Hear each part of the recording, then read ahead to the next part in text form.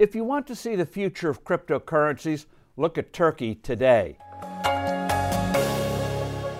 Hello, I'm Steve Forbes, and this is What's Ahead, where you get the insights you need to better navigate these turbulent times.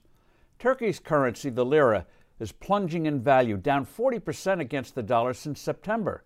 The official inflation rate, which the Turks don't trust, is 36% and rising. That's why desperate people there are piling into cryptocurrencies. Bitcoin is highly volatile and has taken a hit recently, but Turkish buyers feel its long-term value is upward, as it has been since its inception. What's really interesting here, and what should give pause to central bankers everywhere, is that the favorite crypto in Turkey right now is Tether. Why? Because Tether is a stable coin, which is a class of cryptos that is tied to a specific asset, in Tether's case, the dollar. A stable coin properly structured and transparent about the actual assets backing it up will become an alternative to government money. Its very stability makes it usable for commercial transactions, especially ones involving long-term contracts. Sensing such a threat, the Turkish government last year banned cryptocurrencies as a form of payment. But such prohibitions will ultimately fail. The attraction of cryptos is precisely that they avoid traditional banking and financial payment systems.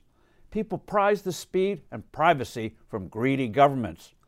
When people don't trust their domestic currencies, they'll find more trustworthy alternatives. That's why the US dollar, for all its troubles, is still preferable around the world to local junk currencies. Over half of the dollars in circulation are being used outside the US. The case of Turkey is particularly instructive. Strongman Recep Erdogan's central bank has been printing too many lira. The basic money supply in Turkey has increased 50% in the past year. Instead of cooling off the printing presses, Erdogan has scapegoated food vendors, evil foreigners, and others, while also demanding that the Turkish central bank lower interest rates. Similar to governments for thousands of years, Turkey is attacking symptoms, not the real cause. No wonder that 2/3 of bank deposits in Turkey are denominated in foreign currencies, primarily the dollar and the euro. The fear is that a desperate government may seize those deposits and replace them with Turkish lira.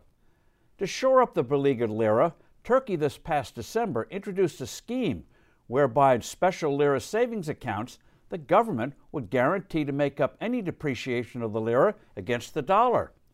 But again, Turks are increasingly skeptical of such government promises.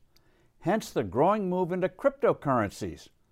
Turkey is an extreme example regarding inflation, but the U.S. and other countries are moving, albeit more slowly, in the wrong direction.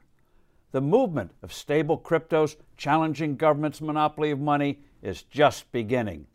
I'm Steve Forbes. Thanks for listening. Do send in your comments and suggestions. I look forward to being with you soon again.